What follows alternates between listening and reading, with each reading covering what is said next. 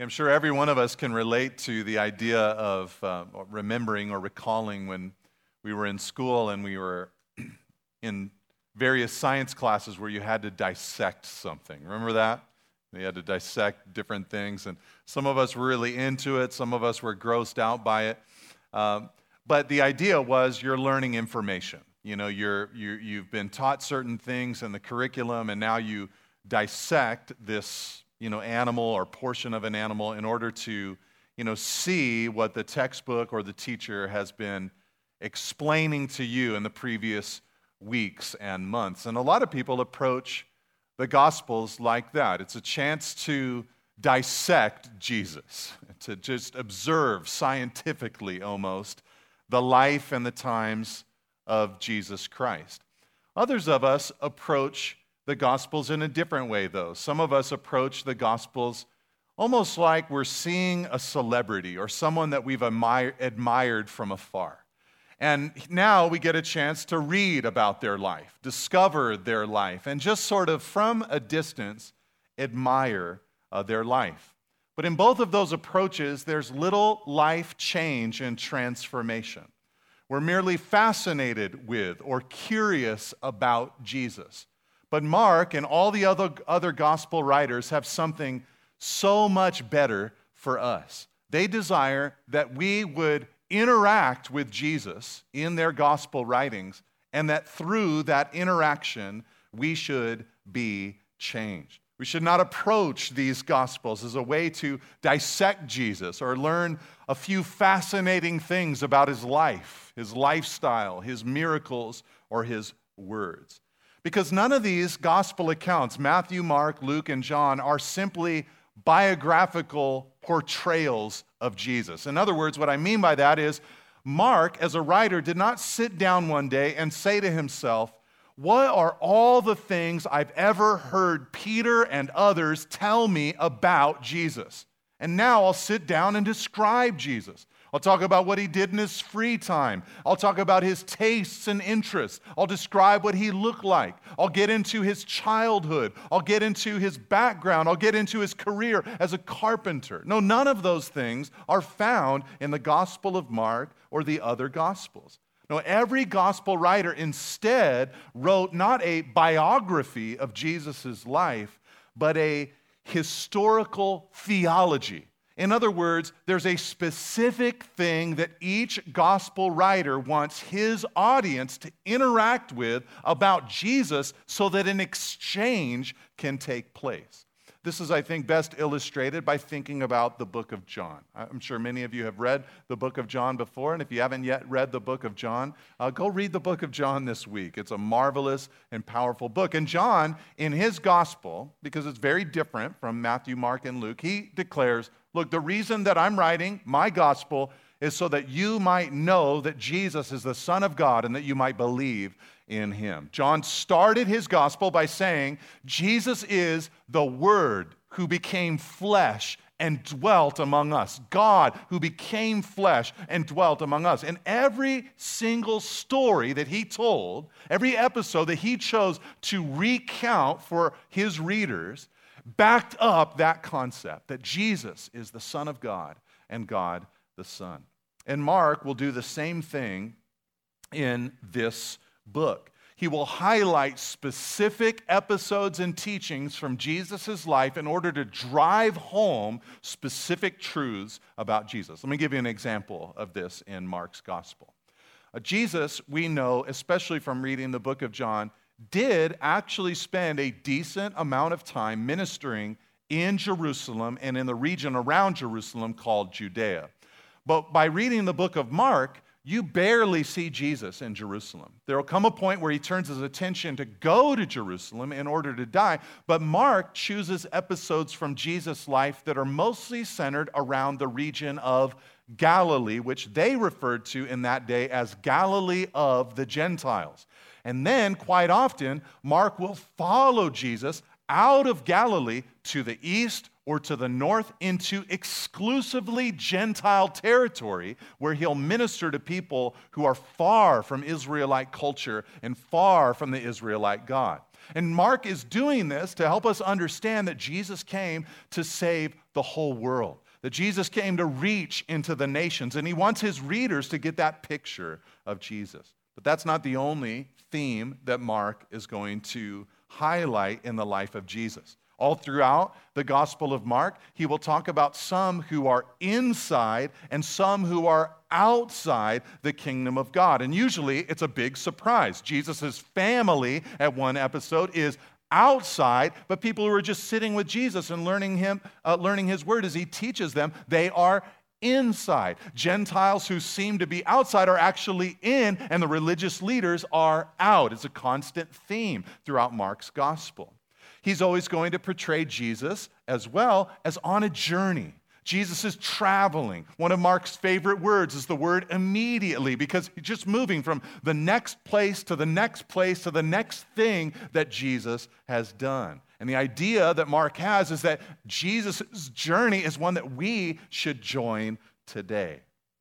He's going to highlight how Jesus is constantly asking people not to publicize his miracles until the proper time. And we'll wrestle with that when we get to those passages. And one favorite theme of Mark throughout the whole book is the theme of faith, that we should be people who trust Jesus, who believe in Jesus, and are leaning upon him for our everyday life and experience. Now, Mark wants us to contemplate these elements about Jesus. And the word contemplate is probably too soft of a word.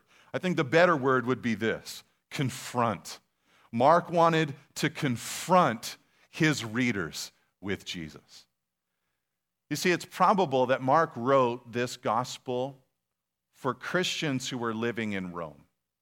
They'd been believers for a while. Mark did not wait all that long after Jesus' ascension to write about Jesus' life, but he might have been the first gospel writer to put his writing down in ink. And his desire, it seems, is to revitalize a church who had begun to grow dull in their understanding of Jesus. He wanted his readers to be confronted by who Jesus is so that spiritual formation could occur. Now listen to me right now. This, I think, is really important for us as we study together through the Gospel of Mark. If we say things like this to ourselves, like, I know this story, or I've read this story, or I've read the book of Mark before. I mean, some of you could probably say, I've read the book of Mark 50 times. And if we say to ourselves, like, I know this story, I know about Jesus, we are going to miss what Jesus has for us. How do you say about the most magnificent being in all of the world, the eternal creator, the Word who became flesh? How do you say, I know him? I mean, you say, I know him like this much, but there is so much more that I need to know about him. And Mark wants us to confront that reality. He wants us to say that we want to discover Jesus afresh, to have him shake us to the core, to move us into his reality and to shape our lives. Jesus Christ is after our hearts, so he sent Mark to tell us about him so that we could be changed. So this is why the theme that I'm going to choose for studying through the book of Mark together is this: follow the servant Savior. The reason I'm saying it like that is because if you were to sit here with 30 different books that scholars have written about the book of Mark, and you had them stacked up on your desk, and you just took the one at the top, read in the introduction what they think the theme of the book of Mark is, closed it up and set it to the side until you got done with all 30 books, you'd probably find in 28 of them that they say the theme is that Jesus is the servant who came to the world to serve us, who then also suffered and died to save us. He is presented in Mark's gospel as the servant who came to save. A good example of this theme is found in the central verse of the whole book, Mark 10, verse 45. Jesus himself said, "For even the Son of Man came not to be served, but to serve and to give his life as a ransom for many." He came to serve, but he also came to save through his death. But here's what I don't want to do. I don't want to stop with that and say, here's what Mark's about. It's about Jesus, the servant Savior. And to have us simply spend a few months dissecting, thinking about him and going, man, it's just so cool. He's a servant Savior. That's who he is. Wow, praise the Lord. Who do you like in the Super Bowl? You know, like I don't want to leave it there. I want us to then follow the servant Savior. That's Mark's desire. He wants us to follow the one that we've discovered in this book. Okay, so that's a little background, a little bit of an introduction about Mark's gospel. But before we look at the verses that we read a little bit earlier, I should probably say a word or two about the guy that actually wrote the book. His name is Mark. He was a young man during the life of Jesus. He was not one of the 12 disciples. His mother owned a home that had an upper room in it that she would then lend out from time to time to Jesus and his disciples when they were near Jerusalem. That room was the room that Jesus and his disciples used for the Last Supper. It's possible that it's the room that they used for the 10-day church prayer meeting before the Holy Spirit fell down upon the church in Acts chapter 1. So Mark had a mother who was interested in Jesus, and from afar it seems that Mark was also interested in Jesus. And eventually, of course, he became a believer in his own right. He was related to a man named Barnabas, who became Paul the Apostle's ministry companion on their first missions trip, going out to preach the gospel. And because Barnabas knew Mark, he recruited him on their first missionary team. And something happened in the middle of their first missionary trip where Mark quit the team and went back home. And then Paul and Barnabas just kept on going. And then they came back home and eventually decided, hey, let's go out again on another missionary journey. And Barnabas said, I'm down. But let's bring Mark with us. And Paul said, I am not bringing he who abandoned us on our first journey together. And Barnabas didn't like that. Mark and Barnabas were family, and so they had a great dissension, the Bible says. A couple real godly guys arguing. The shock of it. And they got to the point where they said, we can't go together. And so Paul went his way, Barnabas went his way with Mark, and they formed two missionary teams. But don't be too worried about it. Later on, when Paul wrote some of his epistles, he would say things like this: send Mark, he is useful to me in the ministry. So at some point, they made up together, and Paul, considered Mark a real asset for the kingdom of God. But what is clear also is that Mark, probably after that episode, became a ministry co-laborer with Peter. And many in the early church regard the gospel of Mark as really, in one sense, the gospel of Peter. That Peter took everything he had seen in Jesus' life, communicated it to Mark, and that Mark, of course, synthesized it and, led by the Holy Spirit, wrote down some of the things that Peter had spoken to him. Now, throughout the whole book, Mark never says his own name. He never says that he wrote the book of Mark, but there is one little moment that many people think Mark is alluding to himself. Remember, his mother let Jesus use her upper room for the Last Supper. Where did Jesus go after the Last Supper? He went to the Garden of Gethsemane where he prayed, eventually was arrested by a mob who took him to the religious leaders. And none of the other Gospels include this little snippet, but Mark includes this. After Jesus was arrested, it says, and a young man followed him with nothing but a linen cloth around his body, and they seized him, but he left the linen cloth and ran away naked. And that's the end of this part of the story. Just this random young guy, he's there, he's got a linen cloth, like he woke up in the night, throws his PJs on, and then Jesus is arrested, and they go grab him too, and then he wiggles away from it, and he runs away naked. None of the other gospel writers include this, and it's just really weird. And so most people think that this is Mark putting a little autobiographical statement about himself in there. Like, I was a young guy, so here's kind of an embarrassing thing that happened to me, but I was there when Jesus was arrested. I was one of his early followers or early disciples, okay? So that's enough of introduction, though. Let's think about this. I want to talk to you today from these 8 verses that we read to begin about Mark's Jesus. What did he think about Jesus? I'm going to show you 4 things. Here's the first thing. Number 1, Mark thought Number one, Jesus is good news. Jesus is good news. He says it this way in verse 1, the beginning, this is how he starts his book, the beginning of the gospel of Jesus Christ, the Son of God. Right away, Mark tells us how he feels and what he thinks about Jesus. He tells us, Jesus, I know him to be the Son of God. And this will be a theme throughout the whole book of Mark. In fact, one of the ideas is that the disciples don't figure out that Jesus is the Son of God until after Jesus rises from the dead, but there are others who shouldn't know, but who do know that Jesus is the Son of God. There's an episode, a couple of them, where the demons proclaim him as the Son of God. And at the cross, the book kind of ends with a Roman centurion saying, surely this man was the Son of God. But it's not until after Jesus rises from the dead that the disciples finally figure out that he's the Son of God. But Mark lets us know it right off the bat. Jesus, I'm proclaiming him as the Son of God. But don't you like the way the book begins? It just kind of reminds me, at least, of the book of Genesis. You know, he says, in the beginning of the gospel of Jesus Christ. Genesis begins in the beginning. God created the heavens and the earth.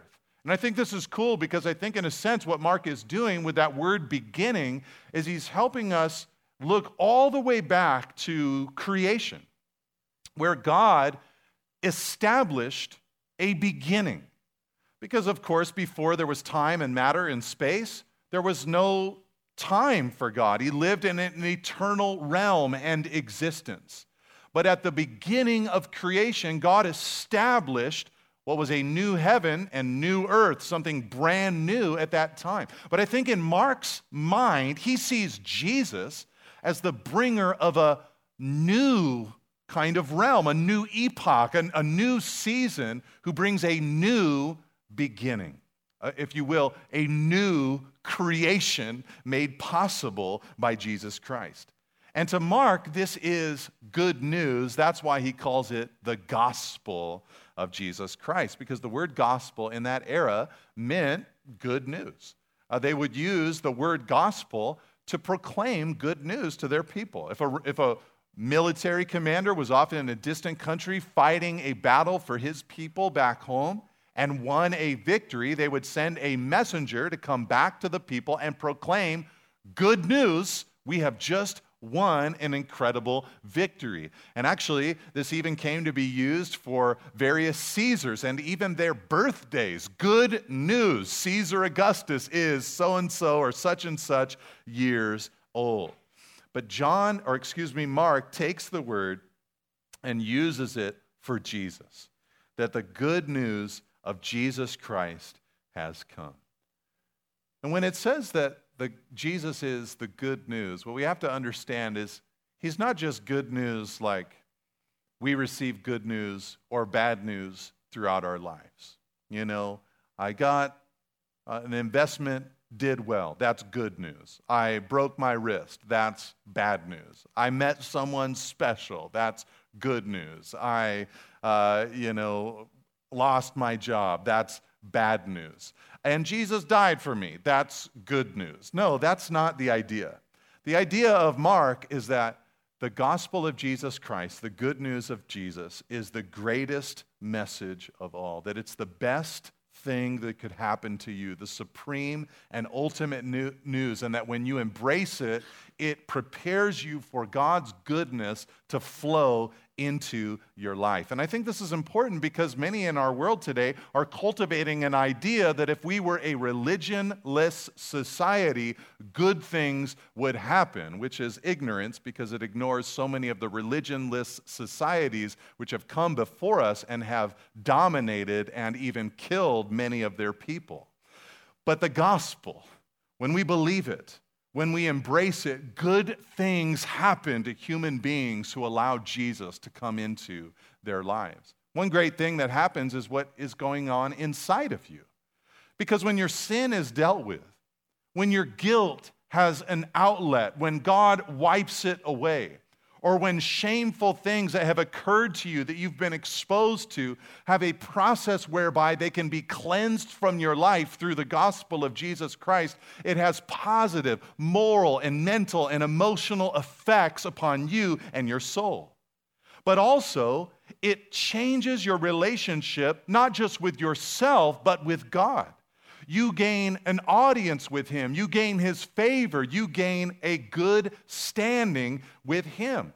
And when that occurs in your life and you begin to understand it, you begin to be set free from trying to gain the approval of other people. And we all, I think, would understand that striving for the approval of others leads us to so many negative behaviors in life. So you can be set free within and you can be set free without, but it also can bring you into the spiritual family, a place of belonging that you have needed throughout your whole life. You see, the blood of Jesus brings you into the family of God, the flock of Jesus, the body of Christ. You become part of the new humanity that His blood generated. You are no longer outside, but by the blood, you are inside His community, His people group. And you can know that you have been chosen and loved, elected by Him because of what He has done for you.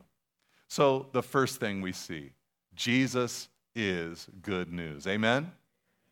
But the second thing that I think Mark would show us is that Jesus is the King that we should follow. Jesus is the King that we should follow. Let's read it again in verse 2 through 4. He says, as it's written in Isaiah the prophet, "Behold, I send my messenger before your face who will prepare your way, the voice of one crying in the wilderness. Prepare the way of the Lord," this voice says, "make His path straight." And as a reaction to that prophecy, John appeared, verse 4, baptizing in the wilderness and proclaiming a baptism of repentance for the forgiveness of sins. Now, some gospel writers quote from the Old Testament liberally, and some of them, when they do, really offer few explanations, like Matthew does this. He quotes from the Old Testament a lot and really doesn't explain them. He doesn't spend time explaining Jewish traditions and customs, and the reason he does that is because he wrote with a Jewish audience in mind. Mark, though, rarely quotes from the Old Testament. Most of the time when Mark quotes from the Old Testament, it's not even him quoting the Old Testament, it's him quoting someone else quoting the Old Testament. So he wants to recount a teaching of Jesus. Jesus quotes the Old Testament, and Mark puts the quotation in there, but it's not even Mark saying, I wanted to write this. It's, I wanted to write Jesus' teaching, and Jesus quoted something from the Old Testament. But there is one time that Mark quotes from the Old Testament himself, and it's right here in these opening verses. And it tells us there that he quotes from the book of Isaiah. This would come from Isaiah chapter 40, verse 3. Now, if you looked in your margin, you might see in your Bibles that the quotation is actually from more places than just Isaiah. You'd see it's also from Malachi, and some of your Bibles would also acknowledge that it's also from the book of Exodus. And this was a common thing that they would do in that day. They'd quote from a few different places, mash them up, clip them, paste them together, and then whichever prophecy or whichever quotation was the predominant one, they would say, I'm quoting such and such prophecy or place. That's why it says, as it is written in Isaiah the prophet, even though Malachi and I think also Exodus and Isaiah, of course, are quoted.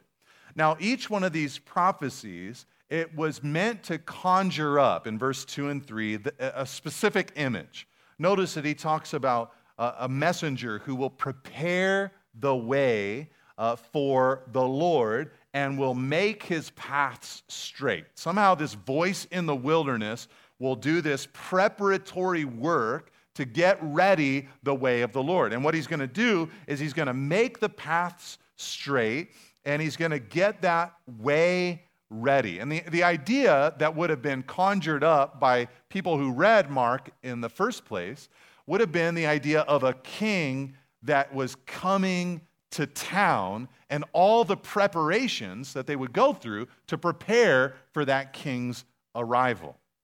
There have been a couple of times in my life, I've lived on the Monterey Peninsula my whole life, there have been a couple of times where we've had sitting United States presidents who have come and visited the community. I think it was President Obama who came and did some kind of ceremony, or maybe it was Bill Clinton who came and did a ceremony when Cal State Monterey Bay opened up. And I just remember it was like the whole peninsula prepared itself for that moment. Everything was on lockdown. Cops were everywhere. It was just a readying for this person to come and visit our community. And that's the idea. They'd find roads that were in disrepair, where there's huge potholes or valleys, and they'd fill them. They'd find roads that had mounds of rubbish, and they'd cast them to the side. They were preparing the way before the king came into town. And this speaks of John the Baptist's ministry. He prepared people for Jesus' coming. You see, before John came onto the scene, God had not spoken to the people of Israel for nearly 400 years. Doesn't feel like that to us when we read through the Bible, because we come to the end of the Old Testament, the book of Malachi chapter 4, we read it, and then we just flip forward a couple of blank pages. There's usually one that says the New Testament, and then we start Matthew chapter 1. And to us, it takes 10 seconds to go from the old to the new, but for them, it took almost 400 years. And during that time, everything went from bad to worse. But John came onto the scene to revive people's hearts for God, to stir them up about God's presence, and to have them plead with God through their repentance for the forgiveness of their sins. You see, they began to think about God again, and as they did, they thought about God's holiness and His perfection, and then they couldn't help but think about all the ways they had broken God's word, broken God's law. And so they became repentant within the heart, and then they went out into the wilderness and were baptized in water. And it was for them an outward way to say to God, we want what has happened to us ceremonially through this baptism to be what is occurring inside of our hearts, that we would be ready for you to come into our lives. And so in the image, Jesus is the king. He's the king who is coming. And John prepares people's hearts for the coming of Jesus. Now, we don't have any John the Baptist around right now, do we? That would be a weird sight. If I gave an announcement, it was like, next week we got a very special guest. John the Baptist will be here with us. I mean, it would just be wild. The church would be packed. We'd have to sell tickets. It'd be amazing to see him. But we don't have him present with us today. And so in one sense, I think it's important for us individually to take the responsibility of preparing our hearts for the way of the Lord. Jesus is that king that is worth following. We should prepare the way for him. When he's trying to work in our lives, when he's trying to work in our hearts, what does he find? Does he find smooth sailing, or does he find resistance? Does he find roadblocks? Does he find rubble? Does he find things that we just say, no, Lord, you can't come into this area of my life? Or do we go through the process of saying, Lord Jesus, I want you to have full and total and complete access to all of who I am? I think it's important for us to go through that process of preparing our hearts before the Lord, to daily have time with him, to spend time reading his word, to get away in silence and solitude, to listen for his voice, and when we fail, to allow him to redeem it for his purposes so that we might draw closer to him. All right, but the third thing I want you to see about Jesus is that Jesus is the culmination of God's plan. Number 3, Jesus is the culmination of God's plan. And for that, I want to read to you verse 5 through 7. Let's read it together back in Mark chapter 1. It says, about John and all the country of Judea and all Jerusalem were going out to him and were being baptized by him in the river Jordan, confessing their sins. Now John was clothed with camel's hair and wore a leather belt around his waist and ate locusts and wild honey. And he preached, saying, after me comes he who is mightier than I, the strap of whose sandals I am not worthy to stoop down and untie.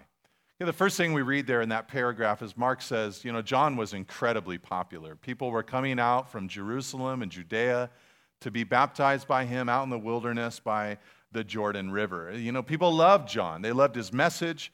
They loved the way that he would rebuke the religious leaders. He would say the truth no matter what. He was bold. But he was also just very interesting for everybody to watch. I mean, John gives us this description of him. He wore camel's hair. He had a leather belt. He came from the wilderness. You know, he's just living out in the wilderness. And he ate bugs. He ate locusts and wild honey. He was just like this wild man kind of guy that everybody was so excited about. Now, why does Mark give us this description of John? Why does he describe his appearance? Is it so that, you know, he can kind of tell the story? Is this just good storytelling, you know, to include the appearance of John? I mean, the reality is that Mark really isn't going to describe other people. He's not going to tell us what Jesus looks like or what Jesus dressed like. He's not even really going to focus on what Jesus ate. He's not going to describe the disciples. He won't really give us this kind of detail about other people. So there must be something about John the Baptist that was important for him to describe. And there definitely is from Scripture. So let me show it to you. Remember I told you how God had not spoken to them for almost 400 years? Here's the last thing God had said. Okay, get ready for this. This is the last thing God had said to them. It comes from Malachi chapter 4, verse 5 and 6. God says, "Behold, I will send you Elijah the prophet before the great and awesome day of the Lord comes. He'll turn the heart of fathers to their children and the hearts of children to their fathers, lest I come and strike the land with a decree of utter destruction." This is the end of the Old Testament. It's over at that point. And for 400 years almost, you know, what was the last thing that God said to us? Well, he said that Elijah the prophet was coming before the great and awesome day of the Lord. So everybody's waiting for Elijah to come.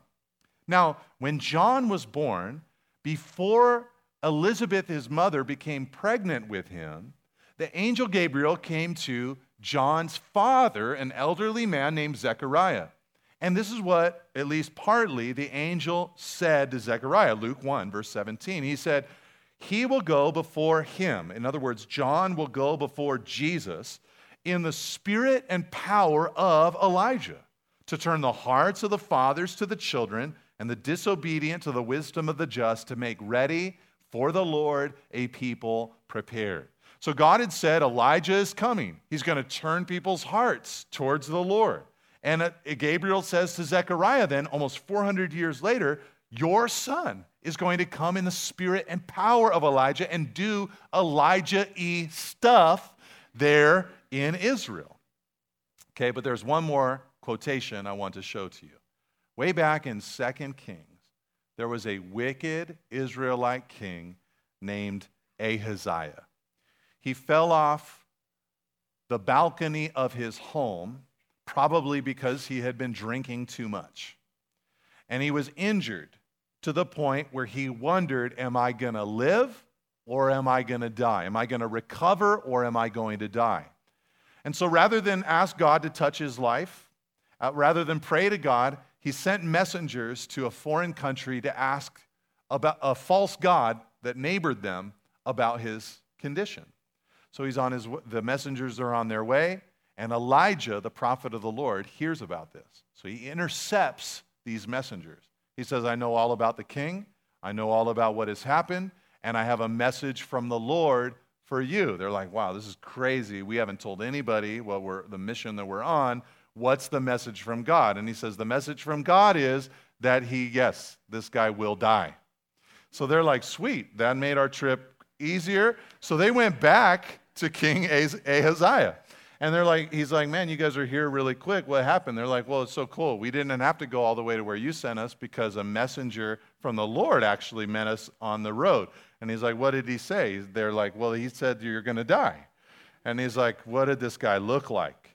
And this is the quote I want to show you. 2 Kings 1, verse 8, they answered him, he wore a garment of hair with a belt of leather around his waist. And the king said, it's Elijah the Tishbite.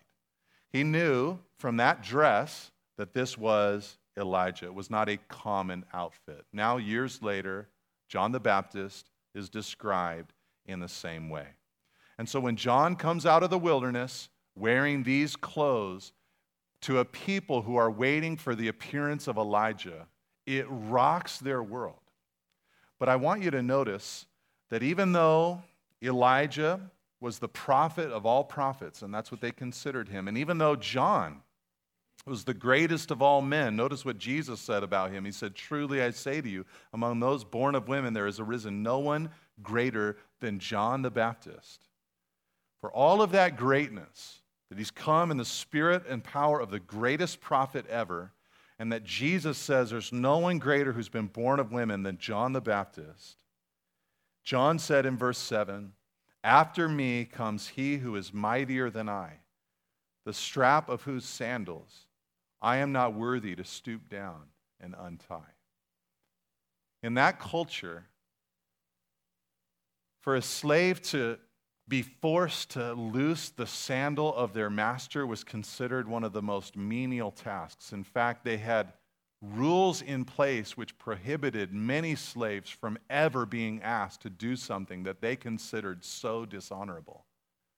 It was an embarrassing task to loosen the sandal of anybody.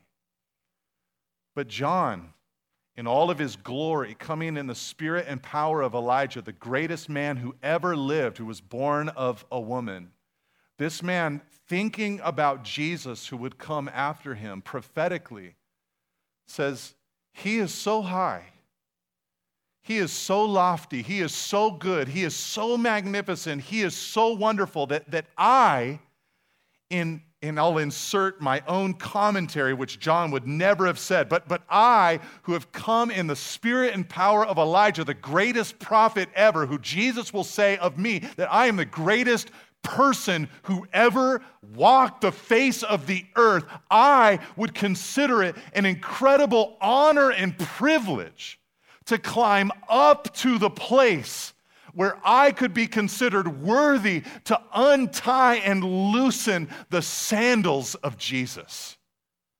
This is not designed by Mark to make us say, let's think about John's life. Maybe we should practice some forms of asceticism in our modern era. Maybe we should deny ourselves and, live a minimalist lifestyle. These aren't the things that Mark wants us to understand. What he wants us to understand is, as awesome as Mark was, Jesus is way more awesome to the nth degree. He's the one that we should center our lives upon and around. This is the message that Mark wants us to understand about Jesus. And I pray as we study the Gospel of Mark together that we, like Mark, will be blown away with who Jesus is. Let me show you one last thing that Mark thought about Jesus from this passage. Number 4, he thought Jesus inaugurated the age of the Spirit, the Holy Spirit.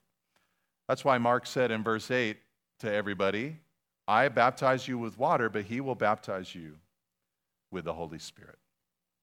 This was actually something that the prophets of old were waiting for. Prophets like Ezekiel would say things from speaking for God like this: I will give you a new heart, and a new spirit I'll put within you.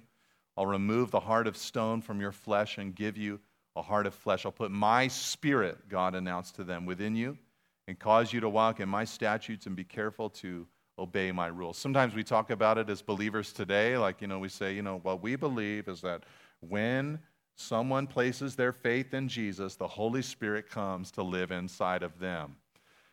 And we kind of say it like, we know it, that's the truth, and it just kind of doesn't really shock us anymore. But what we have to understand is they were looking forward to this day. To them, it was a radical thing that the Spirit of the living God would come to live inside of his people. And what John is saying is really simple. I mean, he's announcing it there while he's baptizing people. I just kind of imagine him like waist deep in the Jordan River, people coming out from the shore to him. He baptizes them and sends them on their way. They go back to the shore. And it'd be very obvious on the shoreline who had been baptized and who hadn't been baptized. All you had to do is figure out who's wet and who's dry. I mean, it's pretty apparent. You're there with sopping hair, your clothes are wet, you just got baptized by John the Baptist. You're dry, bone dry, you haven't been baptized yet by John the Baptist. But he says, look, I'm out here baptizing with water, But there's one coming who, when he baptizes you, he's going to take you and immerse you in a way better substance than water. He's going to immerse you in the substance of the Spirit of God, so that God's Spirit is dripping off of you, that God's Spirit is working through your life. You see, the reality for us as believers is we cannot get the job done, the mission of Jesus accomplished, without the help and the aid of the Holy Spirit.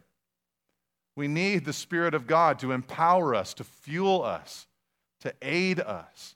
We need His gifts and abilities, His might, His power. The Greek word is the word dunamis, like dynamite. We need His ability in order to do what Jesus asked us to do in making disciples of all nations. But so often we trust ourselves, our own strength, our own ability. And I'd encourage you, don't be afraid of the Holy Spirit. Many Christians in our modern time are afraid of the Holy Spirit, sometimes for good reason, because of the abuse of some believers concerning the realm of the Spirit. Odd things being attached to, or I would say blamed on, the Spirit of God. But don't let your pendulum swing all the way to the other side of things where you just say, man, the Holy Spirit, that's weird. I don't want to have anything to do with Him. No, He loves you. He cares for you. He has a plan for your life. Did you know that the Bible says that the Spirit of God distributes gifts individually as He wills? Have you ever thought of the Spirit of God looking upon your life and saying, I have a will for you. I have a desire for you. I have a special gift or ability for you that I want to give to you. So I'd encourage you, celebrate this age of the Spirit that we are in. All right, I'm going to close now by giving you 5 applications, and then I'll close in prayer and we'll end our time together. 5 applications. Yeah, here's one. Number 1, tell people in your life what Jesus has done for you. You know, just kind of have a habit. Like, you know, when you're in life group, it's not a hard thing, is it? You just tell people, like, this is what the Lord's doing in my life. This is what He's speaking to my heart. Talk like that all the time. You know, tell people what the Lord's doing in your life. Tell them what He has done in your life historically and what He's saved you from, but also talk about your current life, you know, because this is the gospel. It's good news, the gospel of Jesus Christ. Just declare it to others. Number 2, here's another application. Keep a daily appointment with Jesus. Keep a daily appointment with Jesus. If what we need to do is prepare our hearts for the way of the Lord, then one of the best ways I've found to prepare the way of King Jesus in Nate's life is to really protect a daily time where I'm just with the Lord. He has a chance to, by His word, talk to my heart and speak into my life, correct me when I need it. Keep that daily appointment with Him. Number 3, recall and celebrate the position that Jesus won for you. Why am I saying this from this teaching? Well, remember what I quoted to you from Matthew chapter 11 about how Jesus said, there's no one greater than John, who's been born of women. Well, the quotation goes on, and Jesus says, but he who is least in the kingdom is greater than him. So what that means is, if you're a believer today, you have a position before God that is it's like better than John the Baptist status before God. You're like, what did I do to deserve that? I'm no John the Baptist. That's right. None of us are as awesome as John was, but you know who's better than John? Jesus. And Jesus, through His blood, gives you His position before the Father. This is beautiful. So celebrate that position. Number 4, read and pray through the spiritual gifts found in Romans 12 and 1 Corinthians 12. That's where you'll see the largest listings of spiritual gifts. Read through them, pray about them, say, Lord, what are you doing in my life? What do you have for me?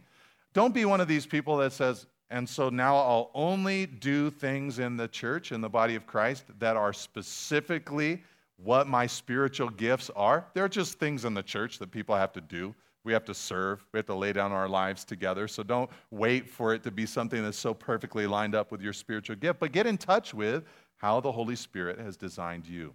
And number 5, while we're studying Mark as a church, each Sunday spend a little time preparing your heart for King Jesus.